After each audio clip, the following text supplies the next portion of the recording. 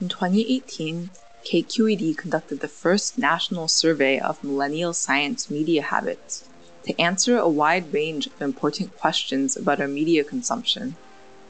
How do people discover science? How does science media affect our political or religious values? Working with scientists from Yale and Texas Tech, they quantified science curiosity based on behavioral and self-reported measures and found that male millennials got the highest score on the scale compared to females or non-millennials.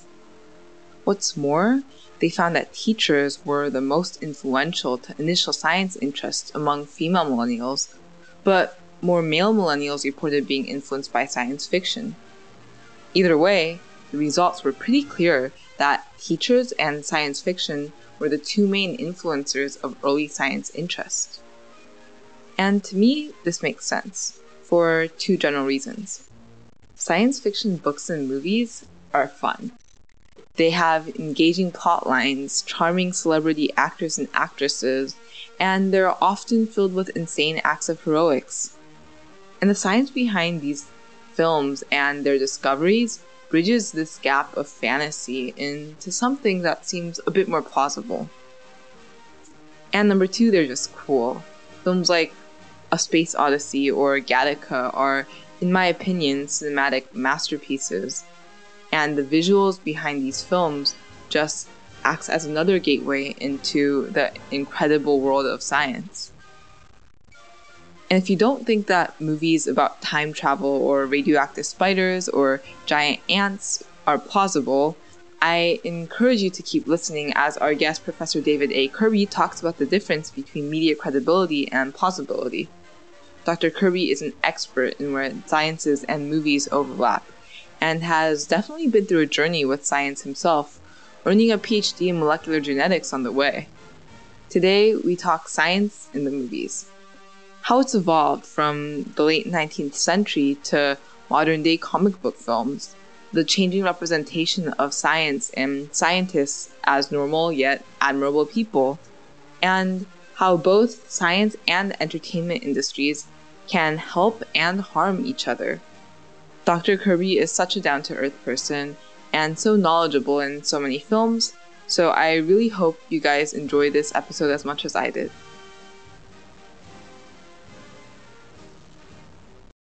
Hi everyone, and welcome back to the Helix Show.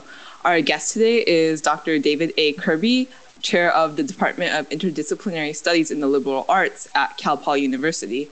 And Dr. Kirby actually received his PhD in molecular evolutionary genetics from the University of Maryland. And since he's transitioned to examining the symbiotic relationship of science and media.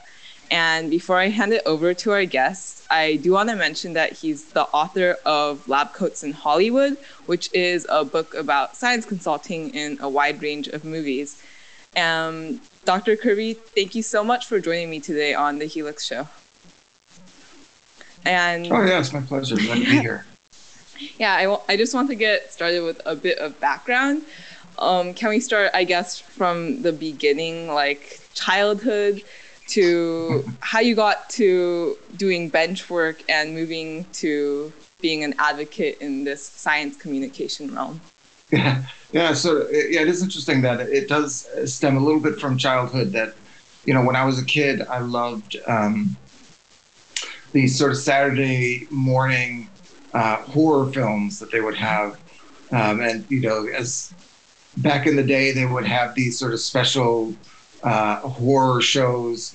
Like in Chicago, we had a character called Son of Svengoolie who would host horror chiller thriller theater on Saturday mornings. And yeah, so just horror films, science fiction films. I was into a lot of movies and overlap between the horror and the science fiction often. But when I went on to school, you know, I liked science as a kid as well. I did well in science, I did well in math. And so, you know, that was sort of, at the time, everyone's just sort of said, hey, you better do something sciencey. So I did bounce around a little bit in terms of my major at university. I started off in civil engineering and then moved to biology and then finally settled in ecology and evolution at the University of Illinois in Champaign-Urbana. And so I got my degree in that. And, the next step for me seemed to be to go to grad school because I still loved science, still wanted to do more science. Went to University of Maryland, as you mentioned, in College Park. Did my degree in evolutionary genetics. Got a job right away at American University in Washington, D.C. And while there, I realized that, I liked science a lot. I still loved science. But the doing of science was no longer, something that I was as much interested in. And also, I became very interested in thinking about issues related to science in the media. So while I was at American University, I began a sort of science and film club where we would watch movies and then talk about the science in the movies afterward. And I wrote a paper about the film Gattaca that had come out at that time, and then thought, this is something I enjoy. So if I want to do this full time and if I want to do it seriously, I need to get a little bit more training. And so I was able to get through the National Science Foundation what they call a retraining postdoc. So they take scientists and retrain them to do things like history of science, science communication, science and technology studies, and did that up at Cornell, which is where I began looking at those interactions between scientists and Hollywood. Wow. So it's been quite a journey. Yeah, it has. It's taken a little bit of hard work to sort of get where I wanted to get. I mean, I often get people say, "Oh, I love what you do. Just how do I do it?" So, take work. It was not the easiest thing to do, but it was stuff that I loved, so it was well worth doing. And I'm curious, because you mentioned the retraining program, do you still consider yourself a scientist, I guess? Because you do, I think a lot of people kind of think that liberal arts isn't really a science. What are your thoughts on that? Do you still consider yourself a scientist, someone well-versed in science? Yeah, well, I consider myself, I guess it's, once a scientist, always a scientist type of thing. And I definitely consider myself to be well-versed in the ways of science at this point. I can't claim to be an expert on what I had trained in, evolutionary genetics, even though I still follow it to a degree. So, being a scientist doesn't necessarily mean that you are an expert in one very particular type of topic. But now I consider myself to be, an expert more in science communication than anything else. So if I were to say, if you ask me if I'm still a scientist, I'm still a scientist. I'm no longer a practicing scientist, but I'm a scientist. But if you're asking me what my expertise is, it's no longer evolutionary genetics. It's now, science communication. Yeah, and that's really important, I think.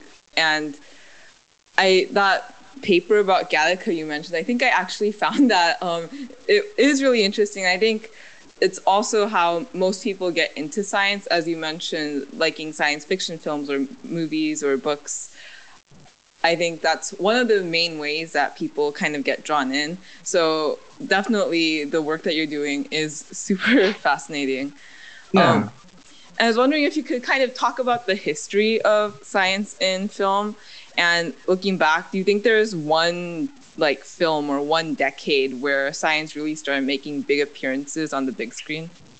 Yeah, I could talk a little bit about the history. I mean, that sort of second question is an interesting one. I mean, I have a particular film that I see as important to contemporary science in movies. But if you go back to the history of cinema, I mean, one of the things that, me and some of my colleagues have written about is how, cinema actually emerges out of scientific research, right? Mm-hmm. So you have people experimenting with ways of trying to study motion and movement. So there's a scientist, and my French is horrible, so I probably mispronounced his name, Etienne Jules Murray, um, who was interested in studying movement and motion, and had to sort of figure out a way to do that with photography. And so by doing those sorts of things, he was able to set up, a sort of proto motion picture. And so you have things like that where people were trying to study movement, and that turned into the motion picture camera. So it emerges out of science, so it's heavily tied to science, and even a lot of very early scientific films. People wanted novelty with their early motion pictures, right? They didn't, stories are great, and stories in terms of my research become very important. But early on, it was just the novelty, the sort of wow factor of seeing something on screen. So science has its wow factor, and so you could just visualize certain scientific things. Like you could literally just take a camera, put it on a microscope, make a movie out of it, and then people would be like, "Oh my God, look at those enormous monsters!" Right? Because they're just looking at the bacteria or just human cells, things like that, or X-rays, things of that sort of nature. So science was tied to cinema very, very early on. In terms of what we might say is sort of representing or depicting various aspects of science.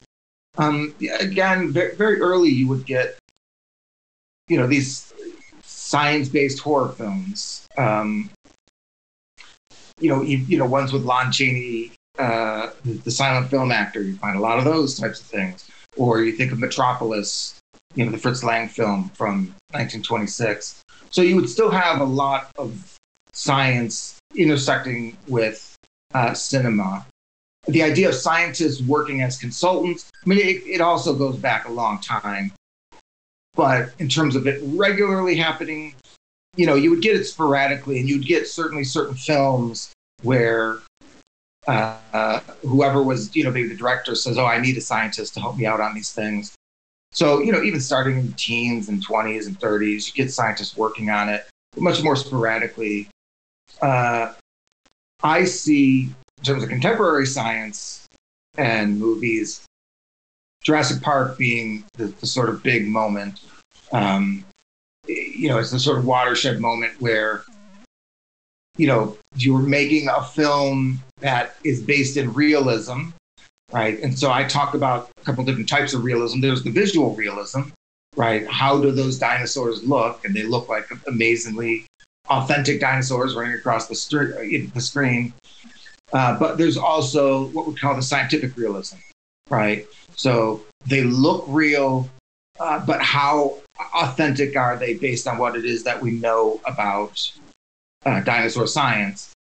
And for Jurassic Park, they brought in a guy named Horner, who's at the Museum of the Rockies in Montana, and they paid a lot of attention to scientific authenticity. Certainly some of the dinosaurs aren't as authentic as you can get people sort of picking them, nitpicking them. But in general, they were both visually realistic and scientifically realistic. And Hollywood's a copycat culture, so people started to make science-based movies, and they couldn't sort of tease out the difference between the visual realism and the scientific realism. So they used both, right? They decided, well, Jurassic Park was successful because of realism. We need both in order for ours to be, successful. And you got films like Twister and Dante's Peak and Armageddon and all those sort of, disaster films following in the wake of Jurassic Park in the 90s sort of led us up to the situation today. Yeah, and Jurassic Park, I think, was like one of those films that it's kind of really special to a lot of people. And a lot of people say that, oh, the first movie was so much better than like all of these remakes. And Michael Crichton, I think, he was also a scientist before he became an author. And I think that just having that scientific background kind of gives more credibility. And I think I actually found a paper that I think that you wrote, maybe it was like an article about like credibility versus plausibility. Yeah. And I'm wondering, Jurassic Park was kind of a movie that was both credible and plausible, but how important do you think scientific credibility needs to be to make these big Hollywood films? Yeah, I mean, I think having that sort of scientific authenticity can add quite a bit to the plausibility for people. When I was doing that research, we talked about the sort of historic elements of science in movies. And one of the things I found were some arguments that people were having in the 20s and the 30s. So moving from silent film into sound film. And there was, sort of debates over what cinema was, what defined good cinema, because you had, cinema from across the globe, essentially, right? So it wasn't just Hollywood as it is today, and you get Bollywood and you get your Hong Kong style. You do get some differences, of course. But back then it was really wide. Across Europe, you would have different styles of cinema. And the question was, what would dominate? And one of the things that happened when the American style sort of won out is that Americans, they really want explanations for what they see on the screen, right? They want something plausible so that they can buy into what's happening. Whereas, the Europeans didn't care all that much. For them, cinema was about exploring, psychology, characters, larger themes. And so, for them, it was like, okay, a magic ring, good enough. We get into the story that way. And, that person had a dream. All right, that's fine. That's all we need. Americans wanted more, something that would tie it to the real world and would give it heft. And using real science often does that. Or, as we see with something like Star Trek, you can fake science. If people don't know any better, can tie them into it as well. Although people are much more, people are much more savvy nowadays as being sort of film goers and TV viewers. Yeah. I think that's really interesting, seeing how the trends change. Because when I think of 1950s films, I don't really think of science fiction films. I think of Marlon Brando or people like Vivian Leigh.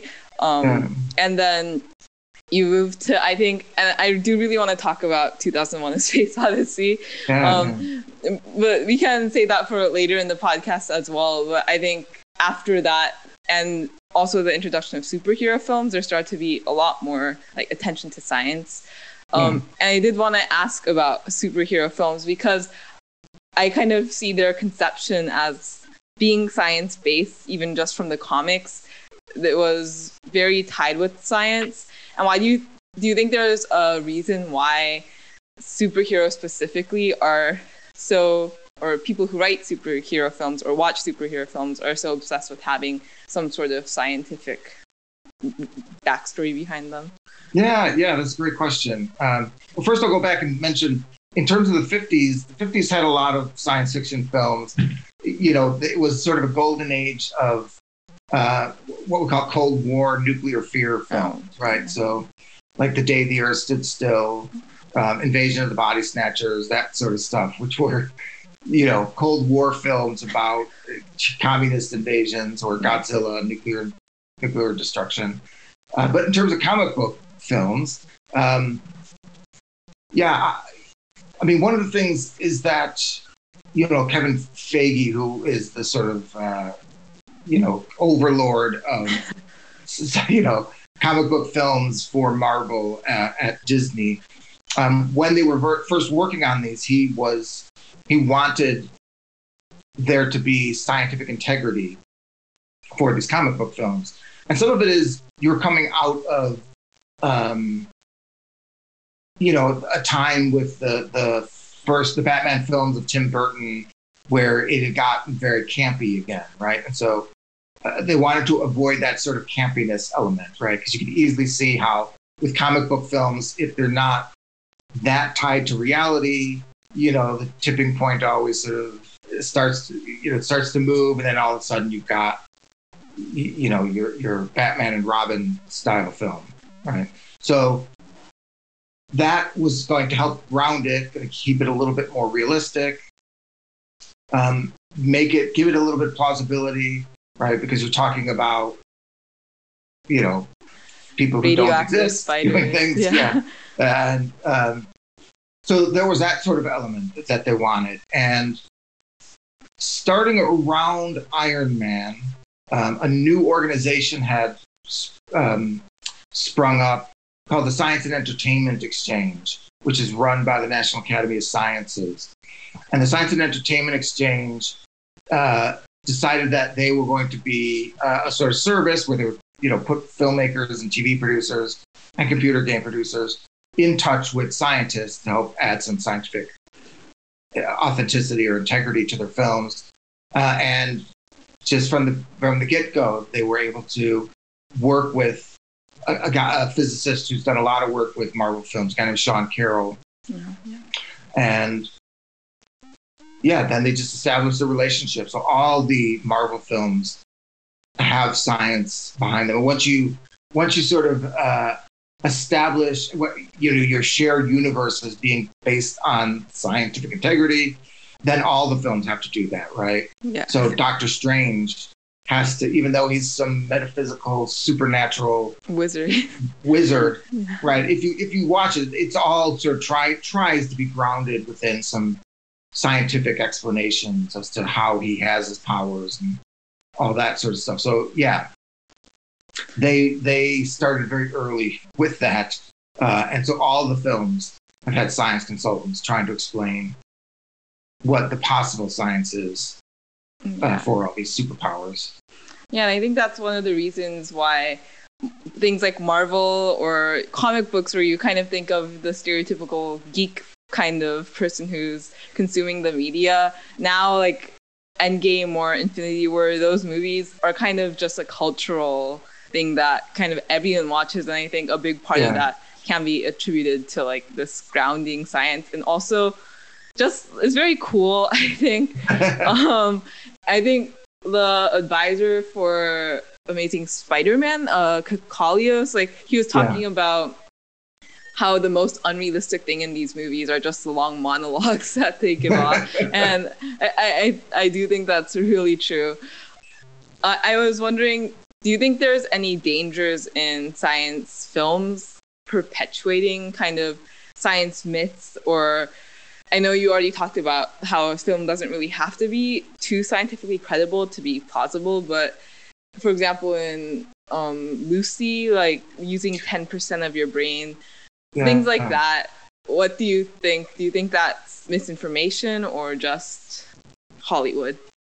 Yeah, I mean, it's a little bit of both. I think try to, in my research, think about the context of the production as well, right? So, I talk about the idea that, well, scientific experts have scientific expertise. That's what they're bringing out, onto a set. But filmmakers, they have what we can call an entertainment expertise, right? So they will know better than anyone else what will make a film entertaining and whether or not the scientific authenticity will ruin that at some level. But by the same token, I do think there are times where, scientific integrity can be an issue. And you mentioned one of them, Lucy, the 10% brain myth. I think that's a very problematic idea that's been perpetuated through movies. I mean, the director of Lucy has sort of gone on record saying he doesn't care that that it's not scientifically accurate. He's not really done much. Right, it's Luc Besson. He's pretty much said, I don't care about scientific accuracy or authenticity. It's like we talked about earlier, he's coming from a sort of European approach to movies. He's not as much interested in the plausibility elements. And there are other things, if it tips over into medical issues, that can be a problem, right? Yeah. So, in general, it probably doesn't matter some of this stuff, So we talked about Jurassic Park.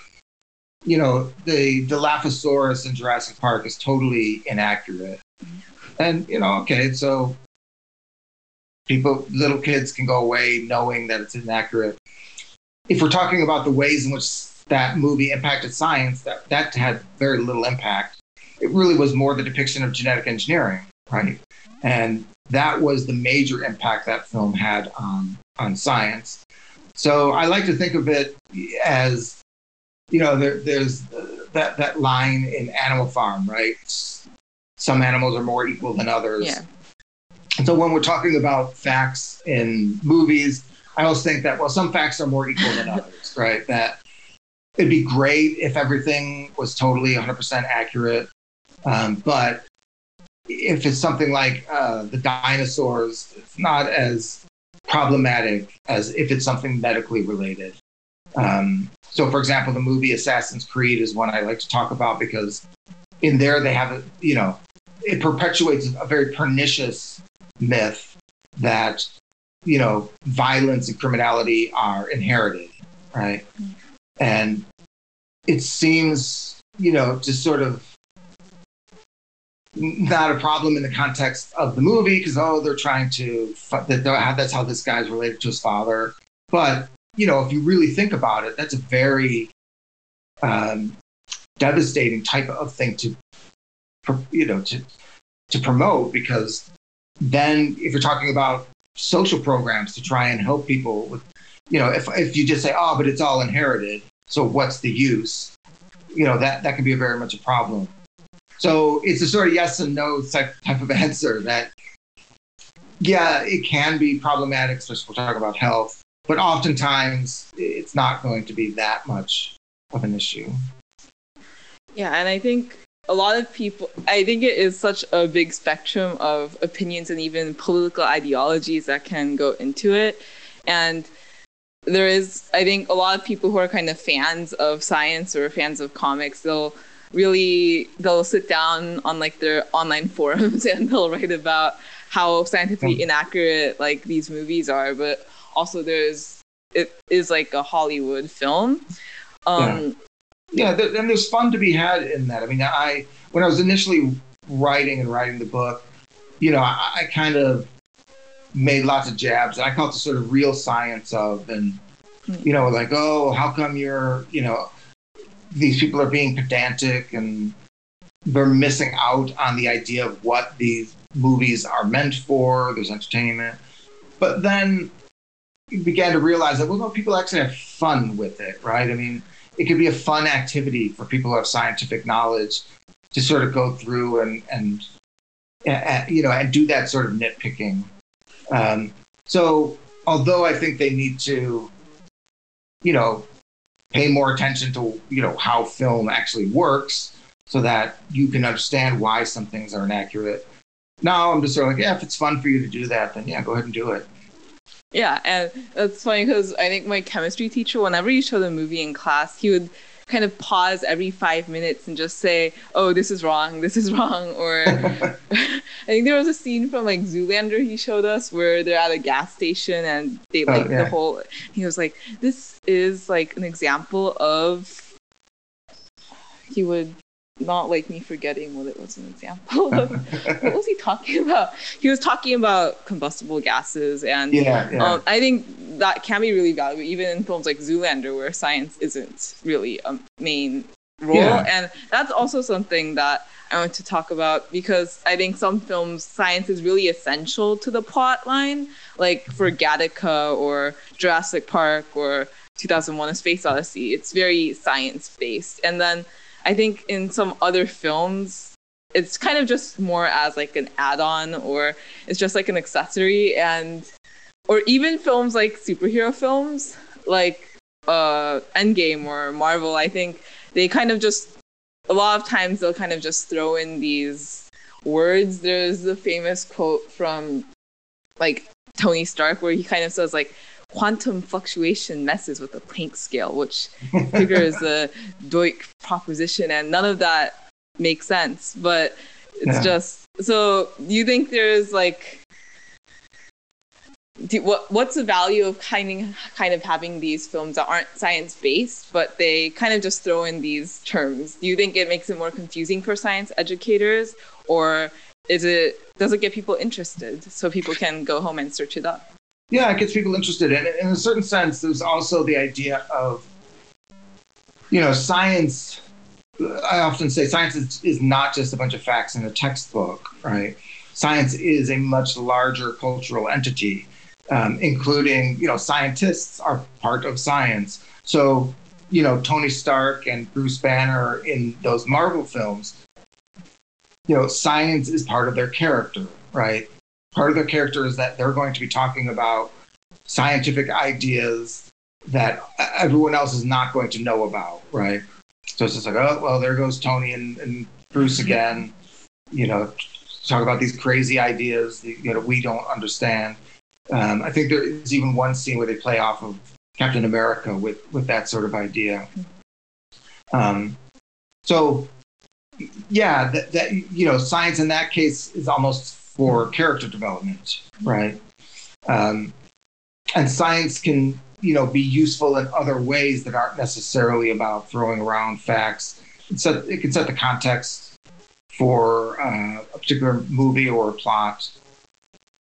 And yeah, there are films where it's a sort of maybe possibly secondary type of element that if you'd gotten rid of, wouldn't have necessarily changed the film too much. But at some level, you could argue, well, they're using it to, set a particular context, and then it becomes important, right? So it becomes important that they, are trying to do something for NASA as opposed to trying to do something for the FBI, right? So I think there's a storytelling element that science can add that can be very interesting, right? Because science itself is interesting. And so when you're using it for storytelling, it can, can help you with the themes that you want to do as well. I mean, I talk about often the movie Hidden Figures, right? It's based on a real people and a nonfiction book. But, I often say that movie is not about science, right? Its theme is about discrimination, right? Especially discrimination against African-American women in the 50s and 60s, right? Who, not just faced one form of discrimination, but multiple forms of discrimination. And why that film and story is successful is because it is set at NASA, right? A scientific organization. And when you're talking science, science is supposed to be totally objective, right? Science is the most objective cultural activity that humans take part of. And, if there was one place where you shouldn't face discrimination, it would be at NASA. And so it really foregrounds the discrimination against the women, because technically, if you should get a job at NASA, you're good enough, you get a job there. And so that's why the setting plays an important role, because they could have made the film with other types of women, African American women, trying to do other things in the 50s and 60s. Oops, sorry, cat in the way.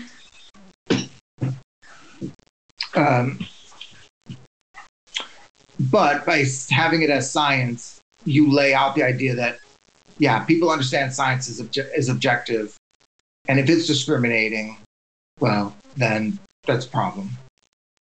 And I think that's also something we see with kind of dystopian science fiction books, is the background of the scientific universe is kind of, although it's science-based, it's also used to accentuate certain aspects of characters, like maybe Brave New World or the Foundation trilogy. It kind of highlights, it ridicules like how robots can't become politicians and things like this. And I think another thing about Hidden Figures versus films like The Martian, I think The Martian, it gets a lot of praise because it seems a lot more science discovery based. it's focused on the actual scientific process and the diversity in that film, which is something I want to talk about. But it's more like there's Asian scientists and there's African American scientists, but they're not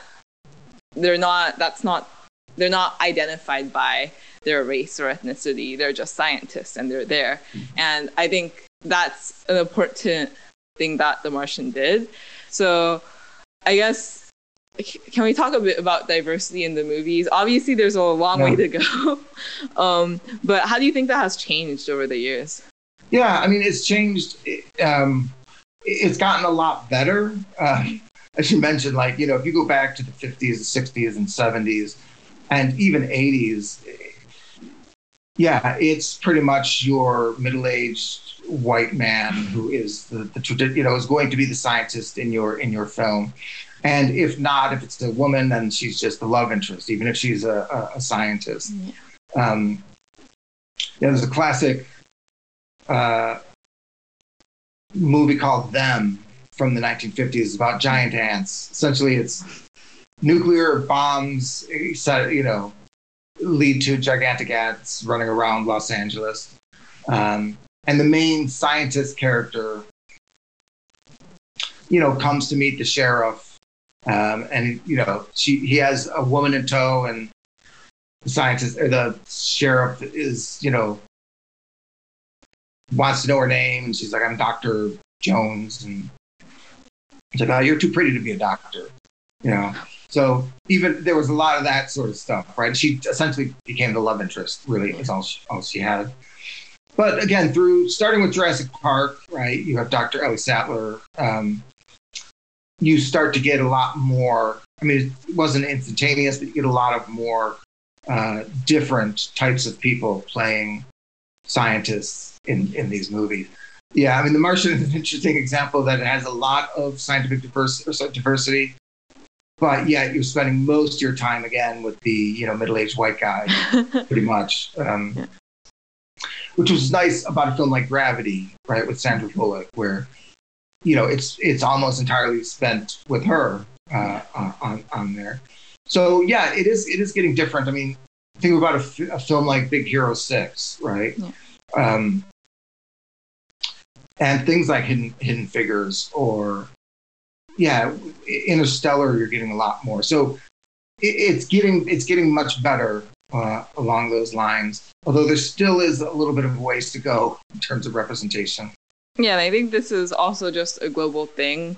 There has always been female scientists, even in Newton's time, I guess. But even in just the scientific community, a lot of these female scientists don't get recognized, like Katherine Johnson or Jocelyn Bell, and I think it also it shows in the movies, and hopefully that's something that will change. But I don't think that necessarily takes away from these great films. I also want to, there's this movie called Lorenzo's Oil.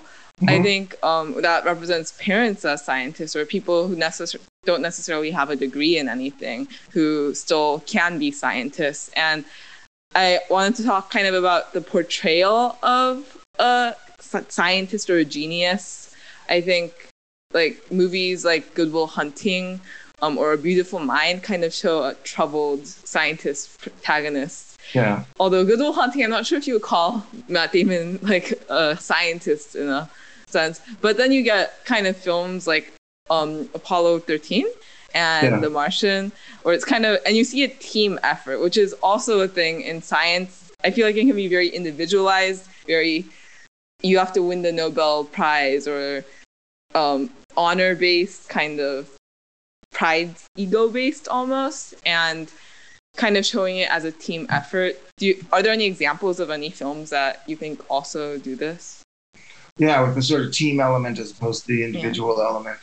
I'd have to think about it a little bit. I mean, movies as narratives, you tend to, you can have your ensemble cast, like your Robert Altman films, but especially any that feature science, like science fiction, people generally want a hero that they could follow, that one person.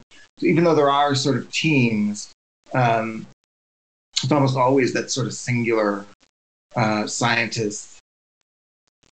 There's a movie called Sunshine.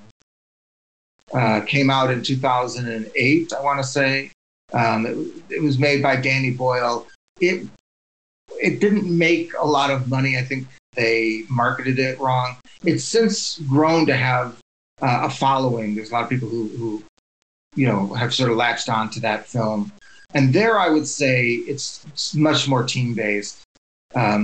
Technically, Cillian Murphy might be considered the one protagonist, but he's not shown as the main hero all the time. So yeah, Sunshine is probably a good example of that. Okay. And I think it's also just the portrayal of scientists as kind of out of the ordinary. I think geniuses who are out of the ordinary, which honestly, some scientists are probably very out of the ordinary. I don't think Newton or Einstein or Feynman, those people were kind of normal. But yeah. I think there's thousands of scientists who do work every day that are normal people, and they are making good discoveries. And I think that's why I like films like The Martian. I feel like the protagonist, middle-aged white guy, he's still kind of normal. He seems like he would live a balanced life. So yeah, I think that's also something that drew me to films like that. Yeah, and it's, one of the things with a lot of these movies, when you had those stereotypes, especially the mad scientist stereotype, that was just what filmmakers knew, right? It was a comedic to differentiate from scientists. It's the mad scientist, that's the way to go. Put them in a lab coat, make them be kind of crazy. And I think this is an offshoot of having more scientists work as consultants on movies is much more difficult to get those types of, crazy stereotypes in there, because you're asking a scientist for help on your script, on the set, and yet you're portraying scientists as crazy people. Right? So, there's lots of examples of scientists going through the scripts and being like, you got to remove that. We can't, we shouldn't be acting like that. Because you're right, scientists are just regular people like anyone, right? They have the same daily concerns as everyone. Got to take out the trash, got to take the kids to school, right? Got to walk the dog. They're just people, basically. Yeah, and in the past, in one of the past interviews I did, I asked the guest, Dr. Gary Shustak, about his least favorite part of his job, and he was just like, the interpersonal stuff is always the least favorite part. So I think it is. Those movies are really, and science consultants are doing some really incredible work. And I guess this segues kind of well into your book, Lab Coats in Hollywood. So what was kind of the process of doing research for these films? Did you have specific films you wanted to talk about? And after choosing them, did you kind of look into what consulting went in? Yeah, well, certainly at the time, there was definitely films like Jurassic Park I wanted to talk to people about. So Jurassic Park would be one I was like, yeah, I got to have Jurassic Park in there. But really, a lot of the research took place not before the internet, but before the web became so ever present, and before Internet Movie Database existed. I had to go through, you have these books. The AFI, the American Film Institute, used to have these big red books. I think I've got one back here. And kind of see them back there. Oh, wow. Yeah. And they had these enormous books with every film ever made that you go through, look at cast and crew, and gives you summaries of what happened. And so I had to do that basically to sort of find where any science consultants might have worked, and, doing a lot of research like that.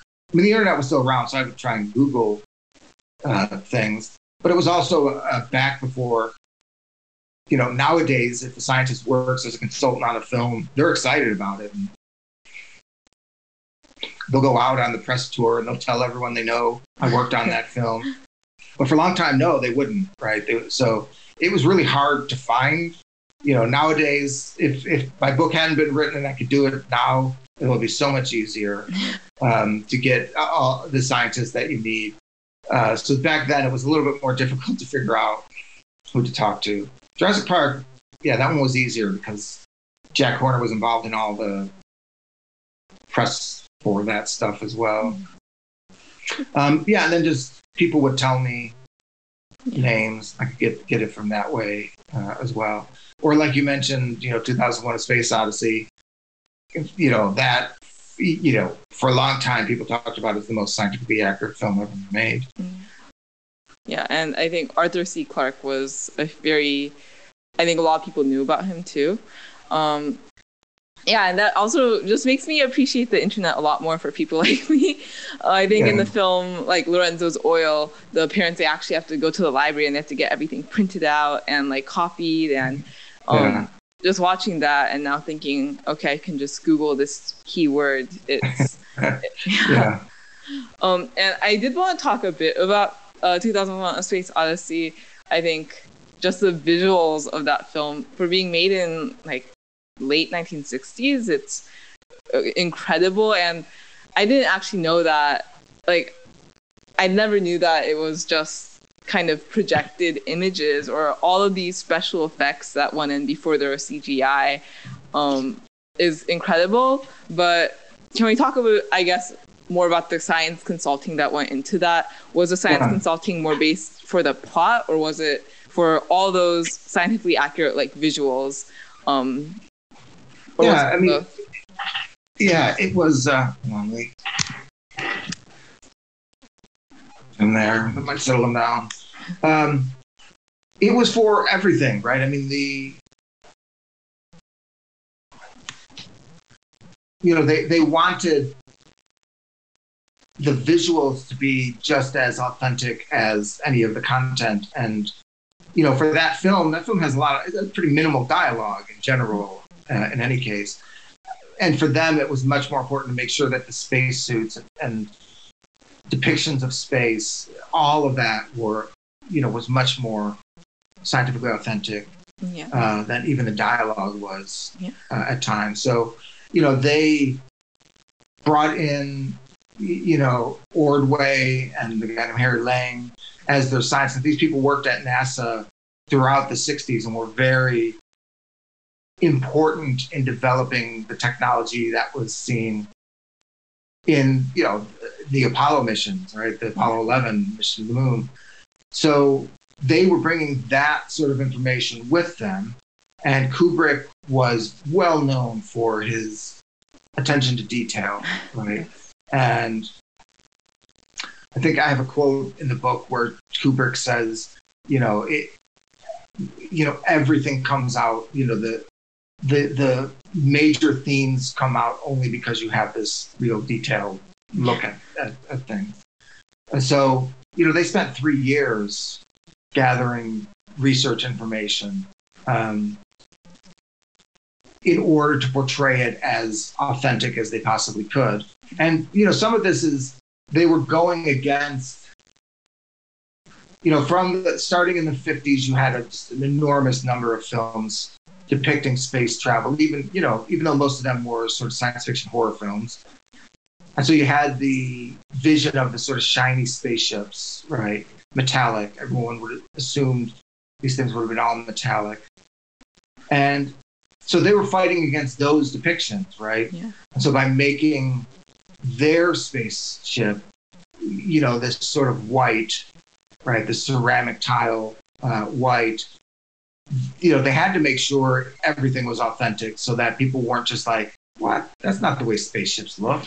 Where's the metallic? It should be shiny chrome. So it was a lot about the visuals. And the scientific elements, they got into that as well. And what most people forget about 2001 is that there's also the earliest part is set in sort of prehistoric times, right? Yeah. The idea of these cave people first learning how to use tools. Yeah. So they brought in anthropologists to talk about that stuff as well. So it wasn't just the space stuff. Kubrick shot for 100% accuracy if he could. Yeah. And the Dawn of Man like sequence, that I was really surprised to learn that was like a projected, that they weren't actually like in a desert or anything. I think that's one of the most famous transitions in film history with the bone. But that movie, I think when I first watched it, it was really confusing, like most of Kubrick's films to me. But his precision to detail is almost, I'm not even like, I feel like Kubrick is kind of this mad scientist trope where I don't know how many people would actually pay. He probably did thousands of things that still go undiscovered. Although now people are really commending him for his work. Or even in A Clockwork Orange, like I think the actor who plays Alex, like he got his eye like ripped from that, like. So I think he kind of goes down in like film history as a crazy scientist director. Yeah. He's the stereotype of the mad director. Yeah, but I guess I know it's getting close to an hour. And I respect your time. I have like some more questions, but I guess kind of my final closing question about film specifically is, do you think, I know we've talked a lot about how science influences what shows up in the movies, but how do the movies really influence what goes back and what scientists like do? And on that note, do you have any predictions for the future of science in film? Like, do you have any topics that you think will be making appearances? Yeah. I mean, for one thing, like I said, the movies influence science. The most major way is through making people aware of particular issues, because I talk about this in other, in my science and media class, right? That public attention is a resource, right? And that's why people spend millions of dollars on PR. Is you need people to actually pay attention and know about you, and getting your science into a Hollywood movie, that's the best PR you could ever hope for, right? Because now people are talking about it. Now there's newspaper people, magazine people, television people, they all want to talk to you about your particular science, and you're the expert on it. That sort of raising public awareness is certainly a major one. How the depictions happen, especially for organizations, can have an impact, right? I mean, NASA, that's why they work on all these films. They want to shape their institution's image, right? So they want to shape how it is that people think about NASA as an organization. Right? Because if we think about it, justifying NASA, in some ways, is really hard, right? Yeah. People love the idea of going in outer space. We love the idea, the astronauts are clearly heroes. But by the same token, if you want to cut things, what is it doing for us? It's doing stuff, but it's hard to explain how it's doing stuff. So to have these movies is a great way to, in the public's mind, think, NASA is essential. Right? NASA saves the world. NASA does more than just, send, rockets into space. So there's that. There's also the idea of technological development. So a lot of scientists who work on these films, they have a particular technological idea, and they want that idea to be turned into reality.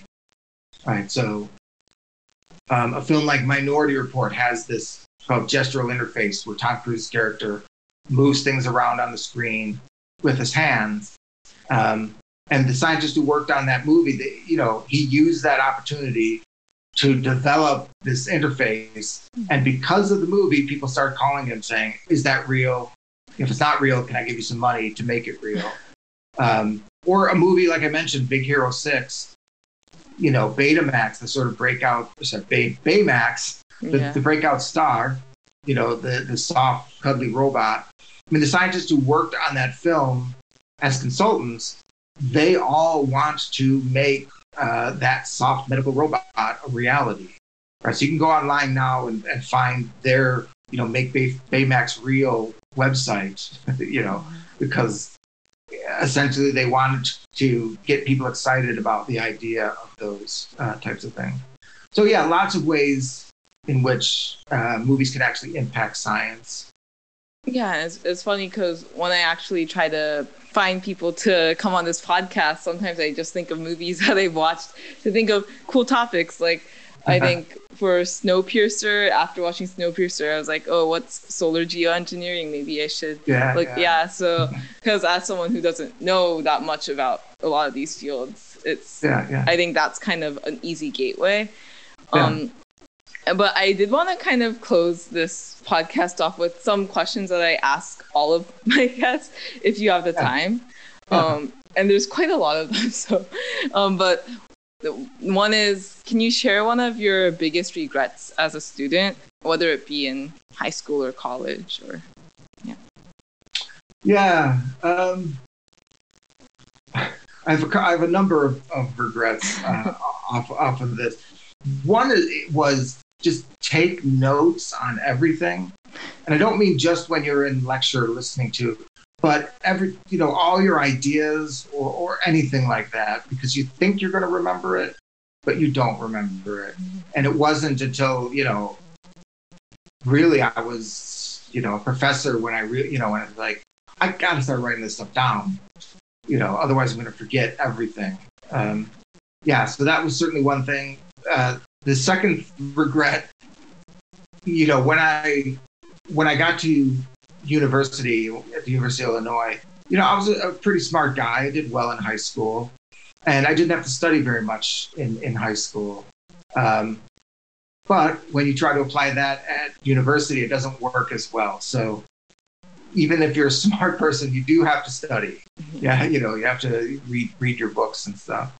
Those I guess would be two of my regrets. Yeah. And I think that's really great advice for our listeners. And these are some more rapid fire questions. So if you could have one snack food or food for the rest of your life, what would it be? Wow, that's a great question. I'm assuming most people might mention pizza, like their Ninja Turtle. But a snack food, I'm partial to the candy Twizzlers. Oh. So, I guess that would be something, although that would not be very healthy. I think we've gotten chocolate cake with white frosting, and then Parmesan goldfish and Doritos. So it's been on the spectrum. So Twizzlers also. Okay. Do you have a favorite musician or genre of music? Good question. I mean, I like a lot of genres of music. I really got into what was called industrial dance music. So it was, this is back in the day. So bands like, Skinny Puppy and Front 242 and Ministry, bands like that, I really gotten into. But since then, a lot of rock music, what we used to call alternative rock music. Pretty wide spectrum. And this is something I usually ask, but I think you'd be an expert on this. Favorite book or movie? That's a good question. Well, people always ask me that with sort of science movies. So it doesn't have to be. 2001 is certainly one. Contact would be another. I really liked Arrival, the movie. Oh. That was one of my favorite movies of the last couple of years, for sure. Outside of science, there's a movie called The Third Man that has Orson Welles in it, and zither music. It's a great film. It's an excellent thriller, but it's also very deeply thematic in terms of what makes a hero type of thing. So DC or Marvel? Both. I would say. I mean, I like I like characters from both. But if I pick a favorite character, it's going to be the Hulk. Oh, It was always my favorite. the smart Hulk, Professor Hulk, or just the smart. Going through the gamut of the smart Hulk, Red Hulk, all the various Hulks I like. So that would probably tip me towards Marvel a little bit because I like Captain America as well. But I always, growing up, I liked Batman and Superman and Wonder Woman a lot. Yeah. Yeah, I think DC kind of just got ruined with Suicide Squad for me. Yeah. I mean, the movies aren't very good at all. But as characters, growing up, I always liked them. Yeah. And if you had unlimited time, money, resources, everything, what's one burning question about the world you'd want to answer? Oh. Well, the science communication expert in me, and given that we're in a pandemic where we have solutions that no one wants to use, like wearing masks and vaccines, if I could answer, in terms of the science of science communication, how do we break through and get people to, in terms of risk communication, to realize certain risks and certain behaviors? Right? Why do we have anti-vaxxers? Or even things like, the idea of evolution, things like that. So from science communication perspective, people are looking into these questions, but still kind of up in the air. How can we reach these people? Yeah. It's such a multidisciplinary approach, I think, because you have to approach it from the psychology and just the religious ideology, the ethics of everything, the science behind it. And I do wonder, maybe after this pandemic, if there will be a lot of movies about the COVID-19 pandemic and just virology in general. Yeah. Let's hope so. Yeah. I just want to end off. Where can our listeners find your amazing work? Are there any websites or places they can buy your book? They could go to my website at Cal Poly and look me up. I mean, I do have a website. A website with some of my former colleagues at Manchester called the Science and Entertainment Lab, and that has a bunch of information about us. I do have a website, davidakirby.com, but it was up and running, but now I had to move it. I haven't had a chance to get it all back together. But certainly at my Cal Poly website or the Science and Entertainment Lab. Thank you so much for listening to The Helix Show. If you're enjoying this podcast, please leave us a review on Apple Podcasts or follow our show on Spotify. It would really help us out. And please drop a comment here on YouTube or shoot me an email at chris@helixscience.org to let me know any questions, comments, or future episode ideas. Any feedback is greatly appreciated.